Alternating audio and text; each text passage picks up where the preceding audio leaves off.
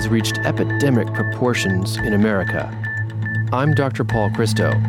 This is Aches and Gains. Dr. Paul Christo is one of America's leading experts on relieving pain. He's board-certified, Harvard-trained, and a pain medicine specialist at Johns Hopkins. U.S. News & World Report ranks him as a top doctor and among the top 1% in the nation for pain management. Becker's Review selected him as one of the 70 best pain management physicians in America. He's listed as a super doctor for the Washington, D.C., Baltimore, Northern Virginia area. Aches and Gains is a weekly talk show covering all aspects of pain and pain relief. The human impact is real. Older adults, children, and even infants struggle to cope with pain. But there's hope, and there are treatments that can ease pain and suffering. The show offers compelling stories about people who've found relief. We share cutting-edge treatments from contributing experts, and we offer ways to help people cope with their pain. Welcome to the show. Elvis Presley was the king of rock and roll and one of the most celebrated musicians of the 20th century. His death is still controversial. Was it drug overdose or a heart attack? The autopsy report declared cardiac arrest as the cause of death. But in fact, Elvis's medical history was complex and involved low back pain, headaches, joint and muscle pain, as well as traumatic brain injury and probably an autoimmune inflammatory disorder. Elvis constantly complained of aches and pains on stage and off, and was known to often say, "Oh God, I hurt." Although his health deteriorated from 1974 until his death in 1977, he remained a cultural icon and continued to perform less than 2 months before his death. We're fortunate to have as our guests Elvis Presley's personal doctor, Dr. George Nichopoulos, Elvis's lifelong friend, George Klein, and Dr. Forrest Tennant, pain specialist and addictionologist. Dr. Tennant was a defense witness for the criminal trial in 1981 of Dr. George Nichopoulos and gained in-depth knowledge of Elvis's pain, drug addiction, and medical problems. We'll get an extraordinary opportunity to learn about Elvis's health, personal life, and legacy. We'll examine how Elvis's head trauma might have led to an autoimmune disorder and constant pain, much like fibromyalgia. And finally, we'll then explore how Elvis's predicament can be used to help others in chronic pain. Aches and Gains is supported by Medtronic, Purdue Pharma, Teva Pharmaceuticals, Atlantis Health Group, and Boston Scientific. For live online listening to Aches and Gains, please go to paulchristomd.com. To access podcasts of the show, please go to paulchristomd.com. If you have any questions or comments for Dr. Christo, please email him at achesandgains@gmail.com. And we're back. Dr. Forrest Tennant is an internist, endocrinologist, and addictionologist who specializes in the research and treatment of intractable pain. He's a former U.S. Army medical officer, public health physician, and professor at the UCLA School of Public Health. He's been the drug advisor to the NFL, the LA Dodgers, and NASCAR. He's also the editor-in-chief of the Practical Pain Management Journal. Dr. Tennant, welcome back to Aches and Gains. Thank you so much. I'm glad to be here. In another show, we had an insightful discussion about the pain President Kennedy suffered, and now I'd like to talk about Elvis Presley. Tell us how you got involved with his case. In the Elvis case, I was called clear back in around 1979 or so by the attorney of Dr. George Nichopoulos, who was Elvis Presley's physician. Uh-huh. And Dr. Nichopoulos was being charged with manslaughter, being accused of causing Elvis's death. And Mr. Neal, who had been the Watergate prosecutor, became his attorney, and they contacted me because they needed an expert. And at that time, I was studying opioids for both addiction and for pain. Uh-huh. And I did a lot of forensic work at the time, so I was kind of a natural pick, I guess. Right. You know, Dr. Nick was accused of overprescribing drugs to Elvis Presley, but at the same time, he had spent 11 years as Elvis's personal physician, and by other accounts, was a father figure to him and a confidant. Forrest, what was the outcome of that trial? In the criminal trial, Dr. Nichopoulos was acquitted, found not guilty in a very, very short time by a jury. Mm-hmm. And this didn't mean that his medical board had some exceptions to his care, But he was not a criminal. He had done the very best he could do in good faith to take care of Elvis. And the jury immediately saw that. And they also came to realize, even though we didn't have all the reasons why he died, it was very clear to them it was not the doctor's fault. Yeah. What, Forrest, was Dr. Nichopoulos, also known as Dr. Nick, prescribing for Elvis, and for what conditions? By the time he died, he did have constant pain. Yeah. It was there every day, so he had to have opioid pain relievers. We didn't call them opioids in those days. We called them narcotics. Mm-hmm. But he also could not sleep at all, so he had to have sleeping medications. And those were the two major classes of drugs that were prescribed. There were different ones in each class, but those were the two major classes that he had to have. Yeah, I mean, I think there were about 10 specific drugs that were found in his blood upon autopsy. What was Dr. Nick using the medications to treat? I think that he knew pain was very much what he had to treat. Yeah. And incidentally, he also did have significant bowel disease. And we now know that part of that was his autoimmune disease, but part of it may have also been due to his pain or due to the opioid drugs he had to take. Uh-huh. And insomnia. He frankly was unable to sleep in the last years of his life without medical help. Yeah, and we know that pain leads to insomnia, and insomnia worsens pain, and it sounds like Elvis suffered from extreme insomnia. Dr. Tennant, did you have a chance to talk to Dr. Nick about Elvis's health? Yes, I did, on a number of occasions, both at the trial plus in later years. Uh-huh. And what is significant about that is that in those years, Dr. Nick could only do one thing, and that is treat the symptoms. He knew he had insomnia, he knew he had pain, he knew he had constipation, he knew he had fatigue, he had headaches, so he could treat what today we would call the symptoms. Yeah. There was no realization about autoimmunity. There was no realization about post-traumatic brain injuries. There was no realization about pituitary malfunction. Right. And above all, very little appreciation for autoimmune disease, although Dr. Nick, much to his credit, which tells you also that he was a very sophisticated physician of that day, did diagnose antitrypsin deficiency in him, which is a genetic disease, and clearly associated a lot with autoimmunity. Mm-hmm. We have to take a break, but when we come back, we'll talk to Dr. Tennant about what Dr. Nick thought was going on with Elvis and why he had pain. I'm Dr. Paul Christo, and you're listening to Aches and Gains. Aches and Gains is supported by Medtronic, the global leader in medical technology, alleviating pain, restoring health, and extending life for millions of people around the world. Teva, the leading global pharmaceutical company committed to increasing access to high-quality health care by developing, producing, and marketing affordable generic medicines, as well as innovative and specialty pharmaceuticals.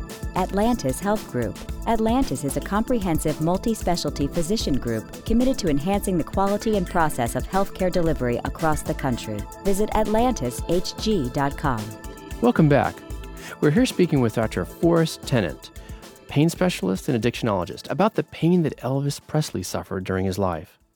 To clarify, antitrypsin is an enzyme that protects the lungs. In Elvis Presley and others, an antitrypsin deficiency can lead to emphysema or COPD, that is chronic obstructive pulmonary disease in adults. Forrest, what did Dr. Nick think was the source of Elvis's pain? He was mystified in those years, like I was too. Yeah. And that was Elvis would describe his pain as being all over. Mm-hmm. And he would have headaches. And, today we physicians who hear a patient who says, I have pain all over, we automatically assume they've got something like fibromyalgia or myofascial pain syndrome. Exactly. We don't just write it off as psychogenic. We think usually in terms of fibromyalgia. Mm-hmm. And much to Dr. Nick's credit, he knew Elvis very well and knew that Elvis was not one to, just purely try to make up things. And he believed Elvis. Yeah. And that was much to his credit. Yeah, my upcoming guest, George Klein, who was Elvis's lifelong friend, mentioned that Elvis really didn't share much about his pain or even his personal health. Did Dr. Nick mention anything about Elvis's low back pain and headaches? Yes, he did. The back pain was of great concern to him because it seemed to develop at some time, primarily in the 70s. Okay. At about the time Elvis was about 35 years of age, give or take a year, and he knew about the back pain. Mm-hmm. That was very clear. She kept deteriorating, and this was very obvious to all parties that were connected to Elvis. The public didn't know this because the nature of the entertainment business is such that you know they couldn't say too much about it, and they certainly didn't have a reason or any understanding why he was so sick. Yeah. But he clearly did, and there were many news accounts, and staff said, this man is dying, but we don't know why. Wow. You know, what do you make of the mystery surrounding his death? I mean, was it a drug overdose or a heart attack? He died clearly of a heart attack. I mean, there was no question about that, the way he fell, and we know his heart stopped. Okay. There was the issue, well, there must be a cover-up, and it really was drugs that killed him. And so at that time, there was quite a debate and a dispute, even between toxicologic experts, as to whether it was his heart that caused the death or was it his drugs. Yeah. We now do understand what happened. First off, he had a terribly sick heart. Mm-hmm. It was dilated. He had terrible atherosclerosis. Yeah. So he clearly had inflammatory heart disease, and his heart was going to stop fairly soon.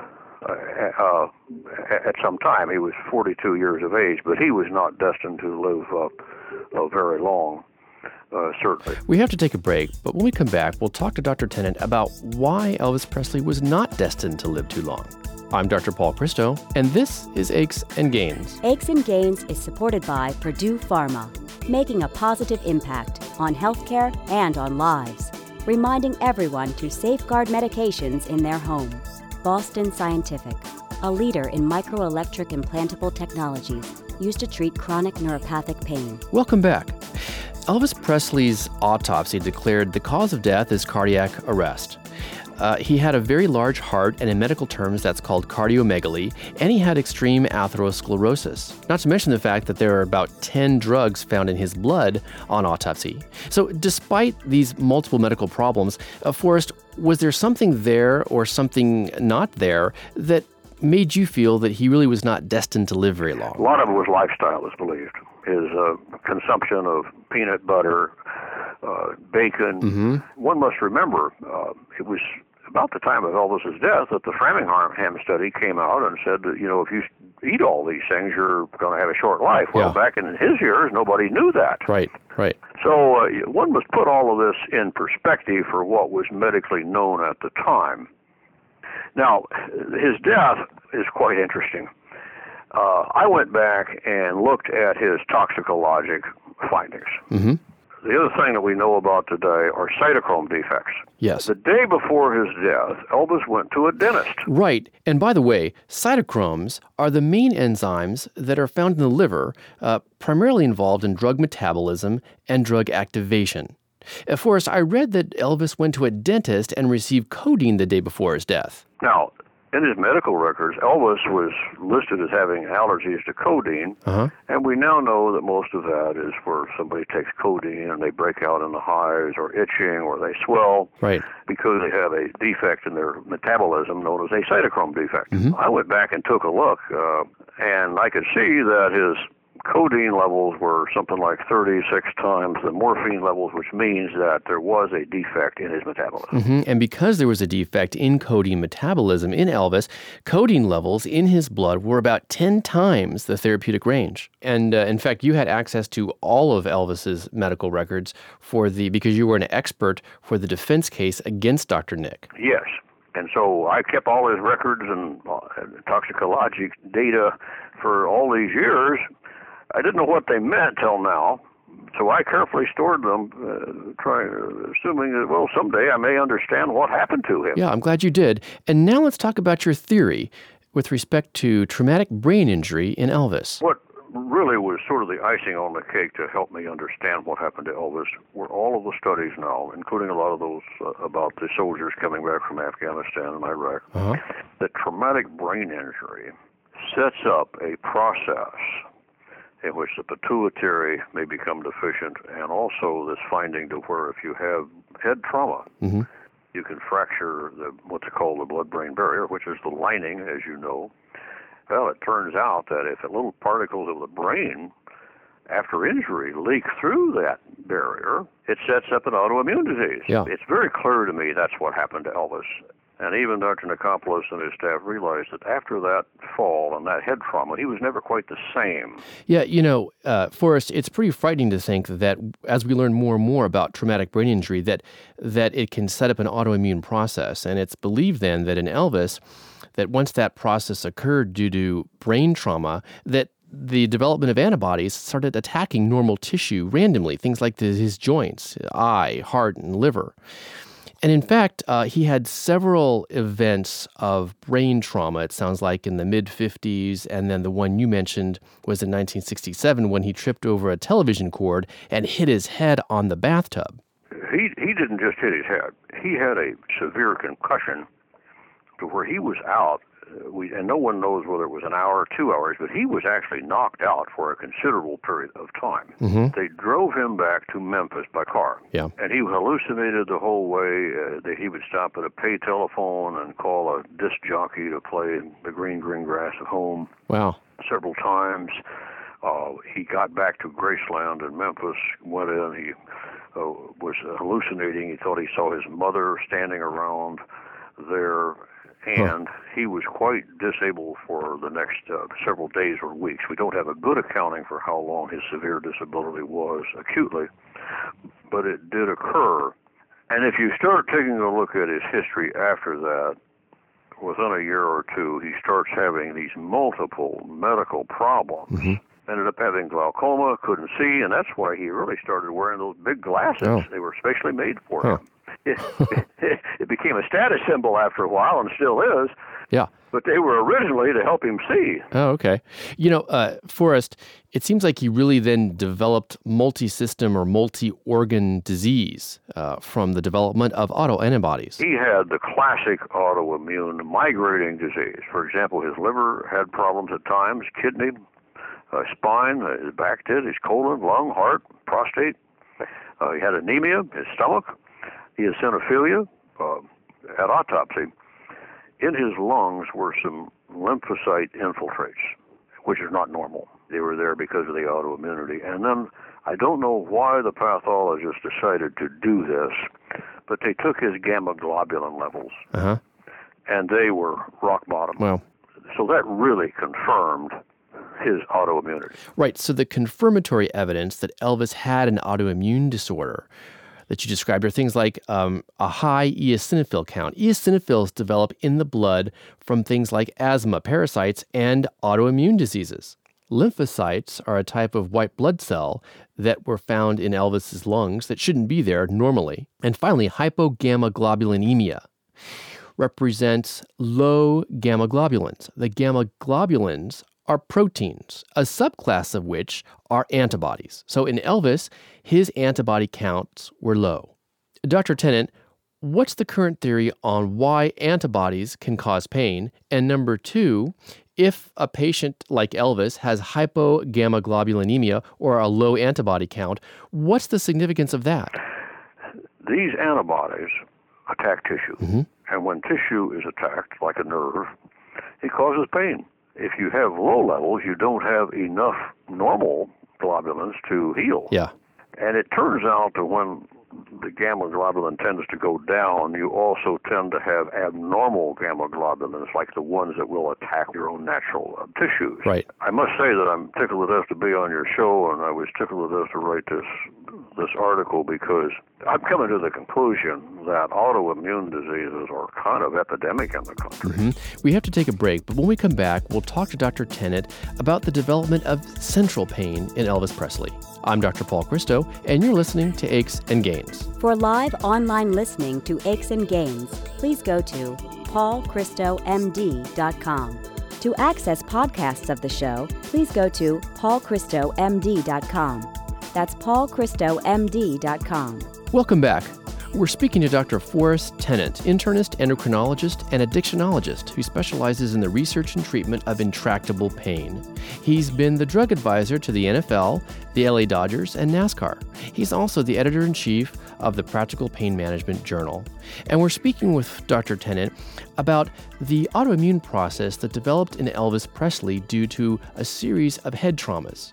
It's felt that that autoimmune process then led to the development of central pain, which is pain that emanates from the brain or spinal cord. Forrest, how do you define central pain? I have just written a definition for Pain Week. Uh-huh. So here's the Forrest Tennant definition. Okay. It may not be the best, but it's the one I'm using, and it goes like this. It is a focus or a central area in the brain that is inflammatory, painful, and manifests by hyperarousal of the sympathetic nervous system and the endocrine system. That's a great definition. Now, if we shift from the pathophysiology, or that is what caused Elvis's pain, to what caused Elvis's death, we see that the toxicology report on autopsy showed 10 different drugs in his blood. I mean, drugs like codeine and morphine and Valium and some barbiturates. Forrest, were these given to him for pain? Most of them, I think of the 8 or so that were in his body fluids at death, I think Dr. Nikopoulos only prescribed, 3. I have been impressed, not just with Elvis, but with my own patients, that when severe central pain occurs, they become a panicked drug seeker in an attempt to treat symptoms that they themselves have a difficult time explaining. Yeah. But they're looking for something to try to get relief. And Elvis was a classic case. They say he knew the PDR better than we physicians. The people who are, particularly if they're intelligent and have a little medical knowledge, for example, they will literally try any drug they can get their hands on to try to treat their central pain. Right. It's a drive that I don't understand very well. I see it, and I think it's because we don't have any magic bullets, as we call them. We don't really have that drug that we know is going to provide relief. You end up with a cocktail or a combination of drugs that you try to work with. That includes, as you know, the antidepressants, the neuropathic agents, the opioids. We try a lot of things. Elvis was just smart enough and he didn't want to complain in some ways. Yeah. And all these drugs he took, I think that it's looked at maybe in too much of a pejorative way, because he really was trying to treat himself, in my opinion. Right, exactly. You know, Dr. Tennant, I also see patients with central pain and have noticed that frantic drive to treat the symptoms, to reduce the symptoms of pain that migrate throughout the body. It seems like the final opinion of Elvis's cause of death that was advanced by Dr. Davis in 1994 was that of a heart attack rather than a drug overdose. Well, that's what they thought. What we've seen today is people, we physicians understand it, but we've done a very poor job of explaining this to the public. When we traditionally say it's a heart attack, we've traditionally meant that the coronary arteries had plugged up, and in scientific terms, that's a myocardial infarct, but we would usually say heart attack. Right. What happens with drugs so often is it's not a matter of the coronary artery shutting off and tissue dying. It's an interference with the electrical conduction of the heart, and we call that an arrhythmia. And drugs will do that, and therefore at autopsy you don't see any dying tissue or anything. It just has stopped. Yeah. And it can stop suddenly, and this is what happened to Elvis. We've had quite an epidemic of that in recent years, to where people would take methadone along with some antidepressants, and this would occur. I'm glad you mentioned methadone, because we have to be especially careful with its use, but also be aware that other drug combinations can be fatal as well. Please join us for the second half of our exclusive interview with Dr. Tennant, where we'll discover the real cause of Elvis's death. I'm Dr. Paul Christo, and you're listening to Aches and Gains. The views and opinions expressed in this radio program are solely the views of Dr. Paul Christo and do not necessarily express the views of this radio station and Johns Hopkins University School of Medicine, nor an endorsement by any or all of them of any of its content. This show provides medical information, not advice. Please consult your personal physician before engaging in any course of treatment or use of any of the techniques or products discussed on this show. Discussion of particular uses of products on this show have not been approved by any of the manufacturers of such products. To access podcasts of the show, please go to paulchristomd.com. That's paulchristomd.com. Aches and Gains is produced by Tom Blair and Ty Ford. Elsa Langford is the technical consultant and engineer. Dr. Paul Christo is the executive producer. Thanks for listening. This is Aches and Gains with Dr. Paul Christo.